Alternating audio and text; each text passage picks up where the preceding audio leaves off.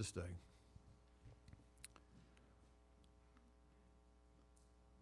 Lord, surely your ways are wondrous among us, mysterious,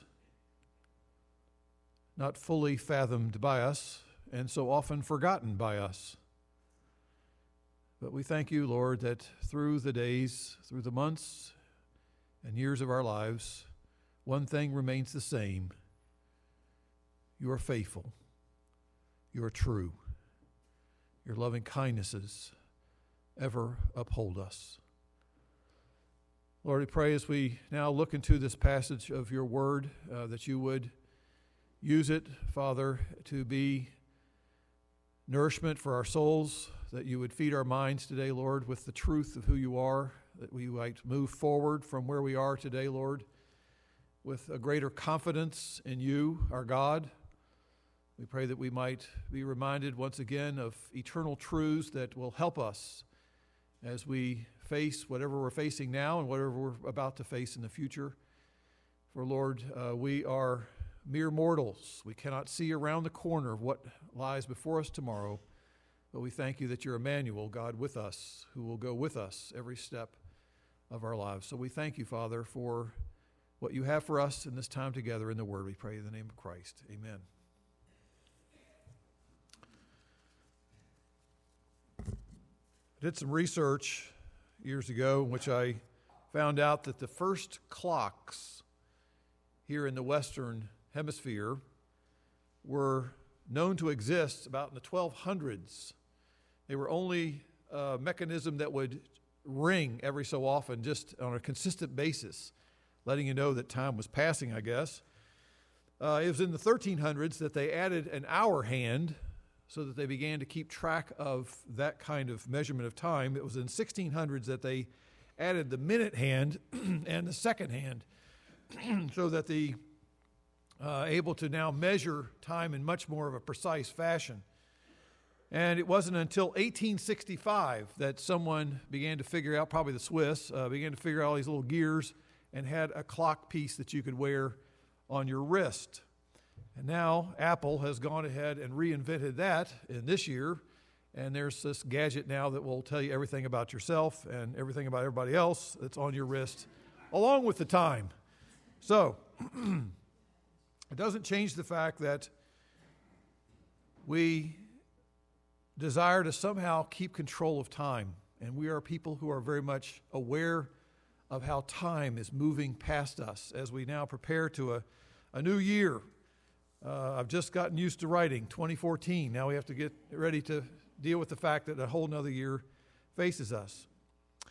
And certainly all this fascination and desire to try to keep track of time is another reminder that we are mortal creatures.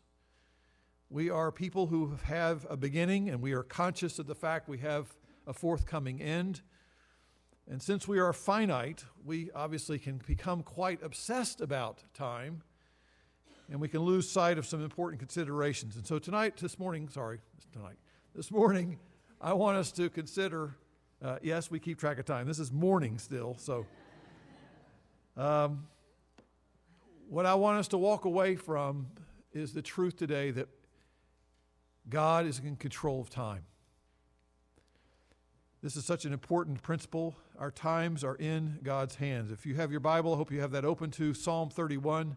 As Jason read through the psalm, we get an idea that David, the writer of this particular reflection, a very reflective, very personal expression of his faith that was being tried and tested. You can tell that there are times and moments in his reflection on his current situation that he was at a very difficult plight in his life. There was a lot of stress in his life. There were a lot of difficulties he was facing. And in his reflection on all those things, he affirms this wonderful statement in verses 14 and then beginning of 15. He says, "But as for me, I trust in you, O Lord. I say, you are my God. My times are in your hand." I'd like to take this consideration about the fact that God is controlling time. He is sovereign over every aspect of life, including the times that we face. And I'd like to think about three dimensions of this God's control of time as it relates to each one of our lives. As we begin a new year, I'd like to take it in three tenses. I'd like to think, first of all, of the fact that our past time was in God's hands. Our past time. Even before we had any awareness of God, Scriptures give us insight into this mysterious thought that God was in control of time, so encompassing that it had to do with time before we were even aware of time, even before we existed. That has to do with this understanding of election, which I'm not going to get into and fully explain today in any great detail, but I do believe it's important to understand that according to the Scriptures, before any of us existed, before the mountains were brought forth, before ever you had formed the earth, before the world was even brought into being, from everlasting to everlasting, God has always existed. God not only stands over time, but He stands apart from time because He is eternal. And because God is eternal, God acts in eternity in ways that we will never fully understand, but He did reveal and does reveal to us the fact that He has taken steps, and this I'm referring to is found in Ephesians 1 verse 4, which is a verse that's so deep and so profound, it is over my head in being able to fully understand what he says, but we understand that before any of us ever existed, before we ever did anything or said anything or thought anything, we read that God chose us in Christ before the foundation of the world that we should be holy and blameless before Him. Now that is a deep and profound statement of truth. And what we can say there is that what the writer Paul is saying is that God gave us grace in Christ Jesus before the ages began, not because of things that we have done, but because of His own purpose and His own grace. That is mysterious. And that is truth that is beyond my ability to fully explain to you why and how and wherefore, but that's what God has said.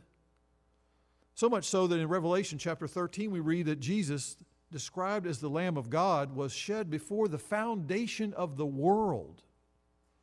Before human time began, God had a program, God had a plan of redemption that included a Savior dying for sinners in need of rescue. So much so that Matthew's gospel, when Jesus speaks of a future day when He's separating out the sheep and the goats from those who are entering the kingdom and those who are not entering the kingdom, He says to those, the King will say to those on His right, Matthew 25, verse 24, "Come, you who are blessed of my Father, inherit the kingdom prepared for you from the foundation of the world." There is some mysterious glimpses of the fact that God has worked in ways that are beyond our fully understanding, but what we understand is that His working extends before time began. It extends before we and our time began. It goes before this idea of BC or AD. If you're a Christian, if you're one who understands you're in need of a Savior and you've come and you have repented of your sin, you've placed your faith in Christ, you must see that this is not something that has occurred because you deserved God's favor or because you did something right, but because God chose you in Christ before you existed. I don't fully understand it, but it's important to understand that God has worked in your past in mysterious ways, even when you were unaware that God even existed. Now I'm going to move past for that because obviously the text is really not dwelling on that, but that is a truth and important concept about our past time. But I want to move to a more significant beginning of our existence in which we talk about conception. So not only election did God have our times in His hands, but also in the idea of conception. Not only did God choose His people before they existed, but He planned our lives before we ever left our mother's womb. Psalm 139.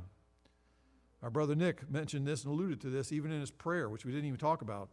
He says, the writer of Psalms says, David, "When I was woven together, your eyes saw my unformed body."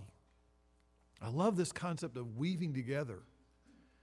before the scientific and technical understanding of what all that we understand that to mean now, is that David is alluding to the fact that even in the putting together the complexity of DNA, of all of the coding and information that's jam-packed into every cell of our body, all unique to each one of us, that controls so much of who we are and why we have brown eyes or graying hair, or you have tall, lengthy, long bones and your legs are so long, and all the different components about who we are, all that is part of God and His understanding and what He put together in the forming of us in our womb. But He says beyond that, in Psalm 139, all the days ordained for me were written in your book before one of them came to be.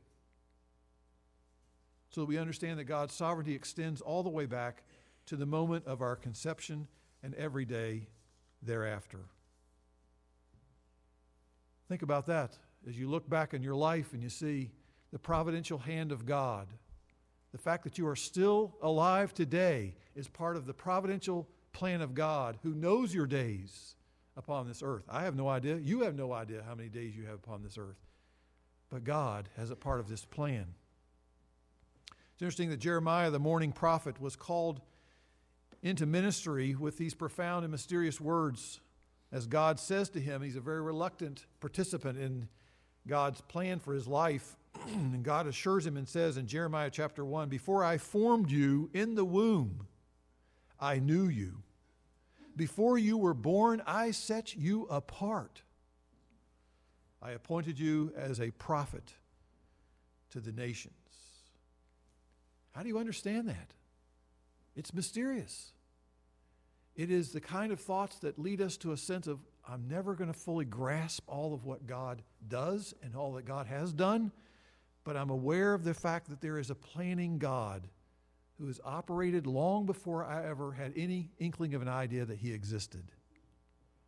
And that's why I believe in verse 7 of this psalm now, we're going to anchor this to what the psalmist was saying. The psalmist realizes in looking back upon his own life, Psalm 31:7, he says, I will rejoice and be glad in your loving kindness because you have seen my affliction. You have known the troubles of my soul. You've not given me over to the hand of my enemy. You've set my feet in a large place. He reflects on his past. He reflects on the earlier years of his life. He realizes that God had helped him. God had assisted him. God had come to his aid in many different ways. Sometimes we're aware of those things. Sometimes we're not aware of those workings and actions of God on our behalf. But I find in reflecting on that, the psalmist certainly realizes that he had been through a very difficult time. Indeed, his struggle was profound in his past, but in the midst of all of those things, he realizes that God had been his time had been in God's hands. And therefore, what I want to just suggest to us today is to take time to reflect is before any of us had an awareness of God, before we ever entered into this world, have you ever stopped to consider the mysteries of the fact that God has a plan, and God has been planning, and God is committed to that plan, and God is working in your past in accordance to His grace and His sovereign good pleasure? That's a good thing to hang on to as we deal with what? Not only our past, but that's going to help us now in dealing with our present. And that's the second point I want us to reflect on as we continue in our text. Our times are in His hands. Our present time is in the hand of God. Here in this particular text, I've read it and reread it here and begun to realize that the psalmist was in a very difficult situation. You capture glimpses in the psalm of David being in anguish. Look at verse 4 as he talks about the fact that there's a net. There's some people out to try to capture him or to try to seize him or to somehow limit his freedom. In verse 9, he admits that he's in distress. He's facing anguish because verse 11, he's got various adversaries who are strongly allied against him. As you continue to read through the text, his closest friends are those who have plotted to kill him. Verse 13. There's this scheme that he is aware of. He knows it's been put forward, and he knows that his life is in danger. And then the stress of that, the thought of that, the concerns that has put upon him, and the impact of him emotionally in many other ways. He alludes to the fact that he is really in a very difficult place, and his stress has now begun to break his health. Can you identify with that? Ever been a time in your life where you realize things are so difficult that you're feeling a stress-related health problems that have arisen because of it? So what David is writing here is not something written in which he is saying, oh, the wind of blessing is blowing in his face. He's at the beach and always looking at the ocean, and it's just a nice sunny day. No, he's writing in the middle of anguish as he affirms, verse 15, my times are in your hands. There are in life dark providences that we will have to eventually deal with. Maybe you're going through those now. Maybe they're from your past. Maybe they are facing you in your future. But they are inevitable.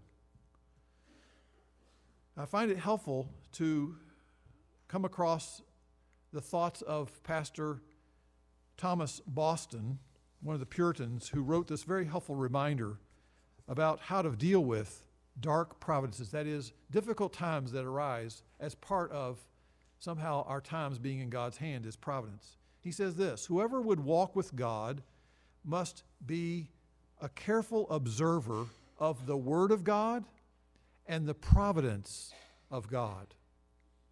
For by these, in a special manner, God manifests himself to his people.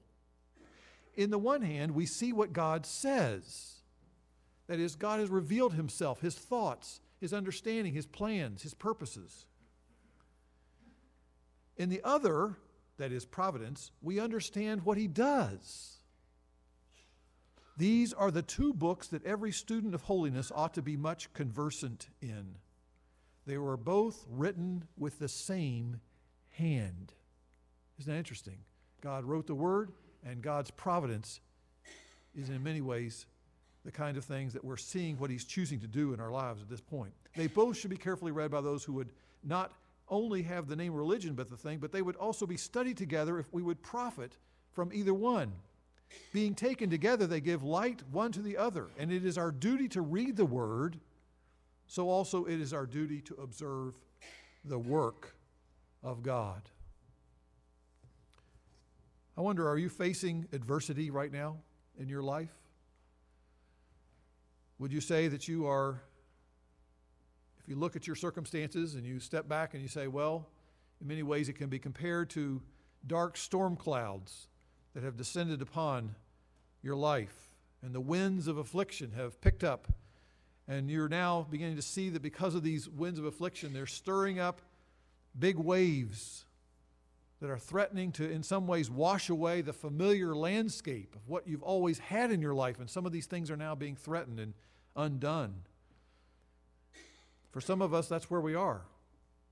For others of us, that's not true of us right now, but I assure you, it will be if you continue to live. Suffering is inevitable in this world. There are moments, there are chapters of dark providence. And David is writing of those and living the reality of that in this text of Scripture. So for him to affirm that my times are in your hand is a helpful reminder to you and me of the fact that we must face these moments. And these are the critical moments when the truth of, do we believe in God's providence? Do we believe in his promises? These are when those two issues are challenging to us, and they challenge our faith. So I'd like to take some reflections very quickly here from John Murray, who wrote a very helpful little booklet called Behind a Frowning Providence. He's alluding to the hymn written by, can't say the guy's name right this moment, but Spafford, thank you. And he wrote the book, God works, God moves in a mysterious way, his wonders to perform. He speaks of a frowning providence. That is, when things are difficult in life, yet we know that God is sovereign and control. He suggested, look at verse 7. Murray suggests that behind dark providences there is always a purpose of love. The psalmist writes, I will rejoice and be glad in your loving kindness. Your steadfast love, another translation says. Because you have seen my affliction, you have known the troubles of my soul. We are not to measure God's love. We are not to measure God's love by providence, but we measure it by his promises. Because there are times when the providence of God does lead us into very difficult situations in life. And the way to understand those difficult circumstances of life is to be reminded of the truth of what he said regarding him and his promises. Spurgeon says, when we cannot trace God's hand, we can trust his heart. And sometimes we cannot trace always his hand and understand it all. But the psalmist goes back to the fact that there is a steadfast love that's still in place. A love that will refine us if we truly are the children of God. A love that will prepare us for usefulness, for growth. A love that will expose our hearts, helping us understand more clearly what is it about our hearts that needs to change. A love that will discipline us, Hebrews chapter 12. And so verse 7, when the psalmist says his steadfast love is something that he is counting on, I assure you God's love will help you and enable you and me both to get through whatever storms of life and frowning providence you may have to go through and endure. His love is like a rock that never wavers. How do we know that? Go back to the cross. Go back to the evidence that God has shown us in his past dealings in history. Secondly, Murray suggests that there is much that remains a mystery. There is much that David did not understand. There's much that you and I do not understand about God's providence and things that go on in our lives. The comments of Dr. Ronald Dunn are interesting, and he offers his own response to the problem of God's silence sometimes as we suffer. He says, I think this is the hardest part of all when we're called to suffer. He says, you can take just about anything if you know why. He says, everywhere I go, and he was apparently a person who traveled quite a bit, speaking different places, he says, I'm asked, why? Why? Why did God do this? He says, I'm going to tell you something. He says, God will very seldom answer your question, why? It is not that there are no answers. It's just that when you and I probably wouldn't be able to comprehend the answer if God were to tell us. Besides that, we have to learn to trust him without knowing why. We ask him questions, and what we're usually doing is we're saying, Lord, explain yourself. And we're calling God to account. Maybe you've been there. Maybe you've been asking God, why? Certainly those questions are done out of a sense of angst, a sense of suffering, struggle, difficulty. Those questions sometimes there are no simple answers. And so I want to encourage us not to look for or settle for something that's just simplicity in giving us a 1, 2, 3 answer to all of our struggles. A third helpful comment, though, in understanding that our times are in God's hands is that ultimate solution in those times when we go through difficult struggles, frowning providences, if you will, is to cultivate a nearness to God in the middle of it, in the middle of those times. Here's where I again want to encourage us as the people of God is to continue and make time in the year ahead for reading the Scriptures as a part of your regular habit of developing, feeding, and nourishing your soul. Because the reading of Scripture can be very difficult sometimes when you are suffering, but when things are not as difficult, it's helpful to have had that habit formed, that you are reading the Scripture on a regular basis, because that will help you, my friend, when you feel as though in your heart and in your struggle, God may seem far away from you, but it's that pattern of going back to the Word regularly, even though you don't feel like it. It's part of a good process of nourishing your soul. So that David says in this particular text, verse 22, fascinating. David says, as for me, I said in my alarm. He's feeling like perhaps his life is spinning out of control. There are people who are ready to take his life at any moment. He is on the run. He's confused, not knowing what to do. he says, I am cut off from before your eyes. There is a time when he becomes so upset that he says, God, I feel like even you've lost track of me. My life is so chaotic. Maybe you felt like that at one point in your life. You feel like the train of your life has just gotten so fast and so built up so much speed, it's just gone off the rails. And somehow you feel like God's lost control of everything here. Some of us feel like our world more and more feels like that to us. So David says, in a moment where I got to the point where I just, in my fear, he felt cut off from God. He lost his spiritual bearings.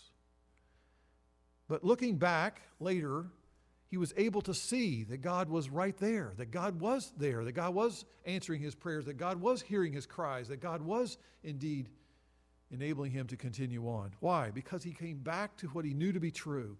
And that's the interesting thing about this psalm is it's for prayer. He's constantly talking to God in the midst of whether it's blessings and seeing him get past the difficulty.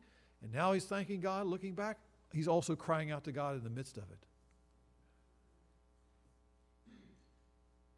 It's interesting sometimes what we're asking for when we cultivate our own spiritual walk with God and being near to him. A woman years ago was overcome by a multitude of hardships in her life. She had troubles on every side. There were so many she couldn't even number them all. And a friend of hers, a Christian, came and said, I just want you to know, we're praying for you. The woman paused for a second and she acknowledged that and said, thank you very much. I really appreciate the fact that you're praying for me. And then she asked a very thought-provoking question. She said, I'm just curious. What are you praying for when it comes to praying for me? What are you praying for? So her friend thought for a while, stammered, tried to collect a couple of thoughts and gave some answers that she thought was be helpful. Again, the woman said, thank you, appreciate that. But she says, well, when you pray for me, she says, I want you to make one important request. Would you pray that I will not waste all this suffering that God has brought into my life? There's a prayer request that says, God, teach me in the middle of all this difficulty. Incline my heart to be a student, to listen to you, to humble myself, to seek you out, to lay myself before you and trust your promises even when it's difficult. And I think that's what David is basically saying in this psalm. He's still crying out to God, crying for help, but also affirming the fact that God is his help, God is his strength. I'm convinced that one of the things that really does reveal our hearts is suffering, a frowning providence. And again, I would like to suggest if you're not in a reading plan, there are some of these available in our free materials over here to the left as you leave. It's a daily readings list. This one is by McShane, a pastor years ago who came up with a system of reading some from the Old Testament, New Testament, and a way to work through those readings in a way that seems to connect interesting concepts. But there are many readings out there. There's one on our website. There's numerous ones you can find on the web, I'm sure. But it's helpful not to just to check them off and say, oh, I read that, but to continually just get you into the habit of reading on a regular basis in the Scriptures, taking time to think about what God has done, what God has promised, what God is doing, what God will do. One of the best things you can do for yourself as you prepare for time in the future that we have no idea what that will involve is to take time to draw close to God, be still before him and read his word. Even if you miss 5 days, even if you miss 2 weeks, don't let that keep you from going back and just renewing your sense and saying, Lord, help me now as I read your word to understand that you're revealing yourself to me. One final thought here under this heading of the present time. We need to be assured that the outcome, the ending of all of these difficult times that we live through will be big with mercy. Big with mercy. It's interesting to think in verse 19, David never lost sight of the greatness of God's goodness. Even though he was going through such a heartache, such a time of great trials, how great is your goodness which you have stored up for those who fear you, which you have wrought for those who take refuge in you before the sons of men. Do you see and have evidence, and are you assured of God's goodness in your life? Are you ones who can say, well, sometimes I really wonder about God's goodness. Sometimes what we see currently is not the full story of what God is doing in the larger sphere, larger perspective. I think of years ago when I first came here, there were some things in my study that were in need of some change. The seat I was sitting in was falling apart and creaked and almost felt like I fell over in as I leaned back in it, and so that was replaced, and I had some chairs replaced in my study. And there was a fellow in the church at the time, maybe some of you know Steve Conkle. He was a carpet genius. I don't know what this guy, I don't know how you describe him, but he can do incredibly creative things with carpet, and so he installed carpet as his vocation. And so he offered to change the carpet in my study, which is currently the one that's still there. And when he brought it in, he had measured everything and asked me what I wanted. And so he even did the color I was asking for. And he came in, and here's this thing. It's rolled up, and it looked disgusting. It first rolled up, I'm like, oh, this looks awful. There's all this glue everywhere, and there are all these splotches everywhere. And then I realized that's the backside. And he says, oh no, he said, look at this. And so he unrolls it, and it's this mahogany scarlet carpet with a gray trim that he had actually cut the trim, puts it inside, cuts an opening in the mahogany, puts the gray inside of it, and then glues it on the back. And it looks awful on the back.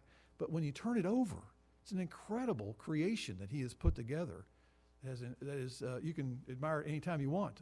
Just come on, step in there. It's still nice. Not as clean as it used to be, but it's nice. The point here is that God does a weaving. In his goodness, he is weaving, and on the backside, all that looks like ugliness and mess and knots and strings that don't look like they're serving any good purpose. But if you turn it over, someday you'll see that God indeed is creating something that's beautiful, and his image is taking shape. Would you take just a second in your hymnal and see if you can find the words for 342, God Moves in a Mysterious Way. I just want to look at those words real quickly. I didn't bring a hymnal. Okay.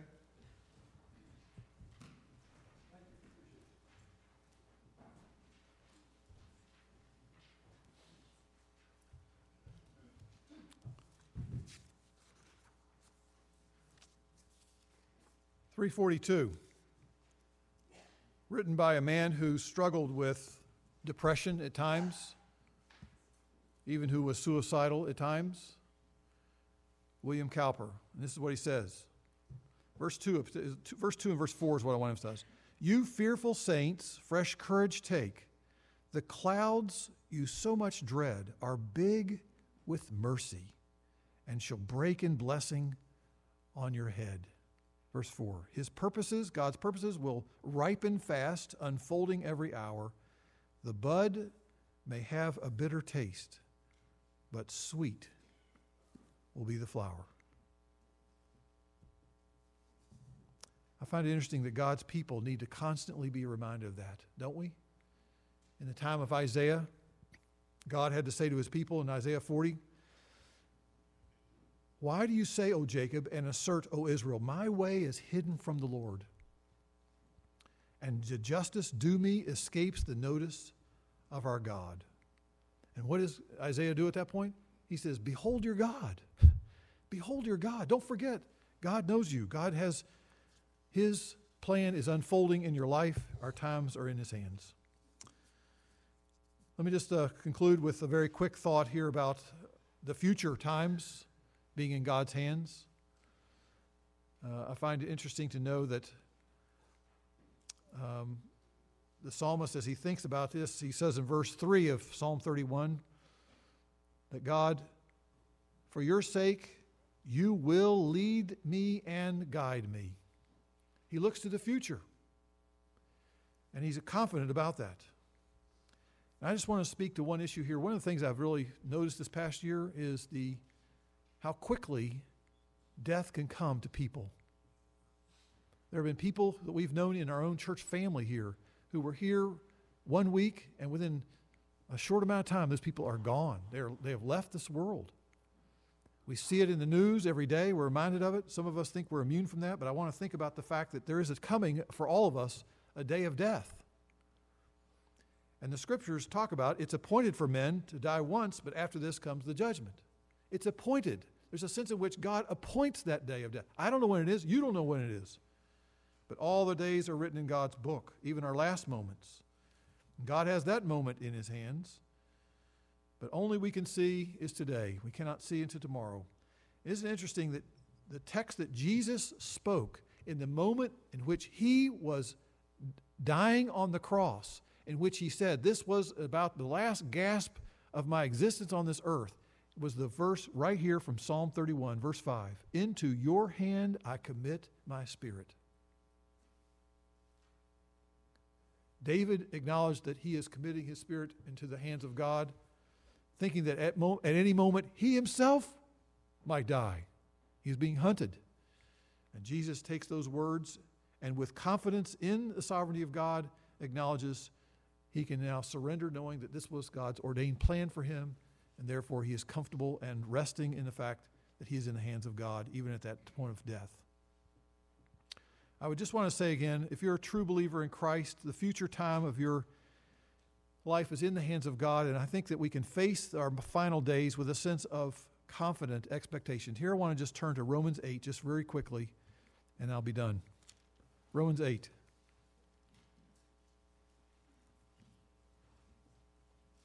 I want us to notice how in this passage you see allusions to God's control over the past, God's control over the present, and God's control of the future. Romans 8, we read, verse 28.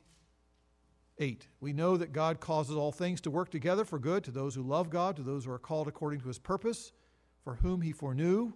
He also predestined to become conformed to the image of his Son, that he might be the firstborn among many brethren. And whom he predestined, these he also called. And whom he called, these he also justified. And whom he justified, these he also glorified. What then shall we say to these things? If God is for us, who's against us? And he who did not spare his own Son, but delivered him up for us all, how will he not also with him freely give us all things? Who will bring a charge against God's elect? God is the one who justifies. Who is the one who condemns? Christ Jesus is he who died, yes, rather who was raised, who is at the right hand of God, who also intercedes for us. Who will separate us from the love of Christ? Shall tribulation, distress, persecution, famine, or nakedness, or peril, or sword? As it is written, for your sake we are being put to death all day long. We are being considered as sheep to be slaughtered.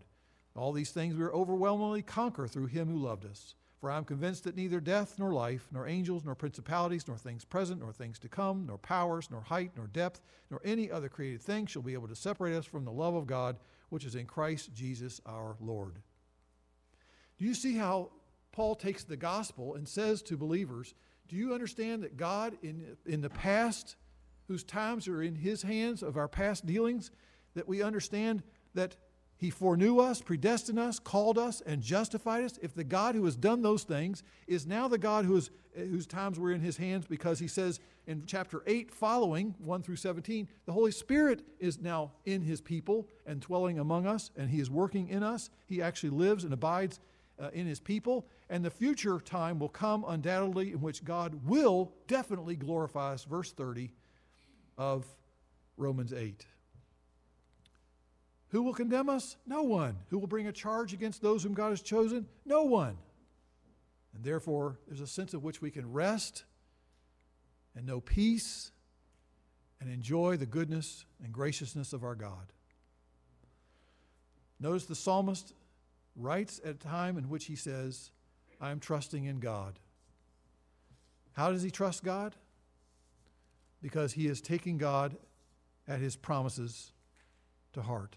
We started the service today by singing, Blessed be your name. Can you say, Blessed be the name of God? When you're found in the desert place, though you walk through a wilderness, can you say, Blessed be your name? Blessed be the name of God when the sun's shining down on you, the world is all as it should be. Yes, we can bless the Lord then. But how about blessed be the name on the road marked with suffering, though there's pain in the offering? Can you still say, Blessed be your name? It's fascinating. Again, didn't know all these things were being coordinated, but did you notice in Psalm 31, it's right there in the text, verse 21, blessed be the Lord. Blessed be the Lord. How can we say that? Because our times are in his hands. Let's pray.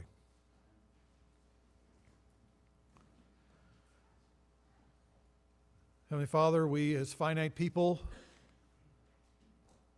are very limited in our understanding of all your dealings. We cannot know clearly or fully or exhaustively all of your dealings with us in the past. We know, Lord, that all of your dealings in the past does not prevent, nor does it exclude our responsibility to respond to you in the present. But we thank you that it enables us to respond in the present, to know that you're a God who mysteriously works, that you have a purpose, you have a plan.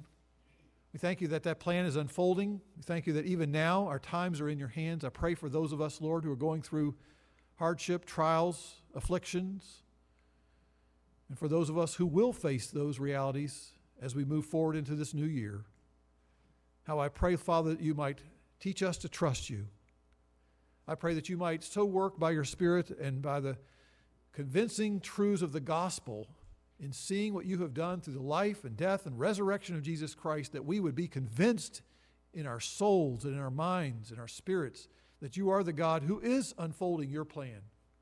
That things are working together for good to those who love you and are called according to your purpose. And so, Father, we pray that you might give us a holy confidence in you as we move forward into a new year. We pray that we might have our confidence anchored not in our performance, not in our circumstances, but our confidence is rooted in you, our unchanging God who is full of goodness, who is faithful in all your ways, a God who has made your promises to us in the gospel through Jesus Christ. And Father, I pray again today, if there's someone here who is not sure of their standing with Christ, that you would so incline their heart, that they would come to Christ, that they would receive him even this day. We pray in Christ's name. Amen.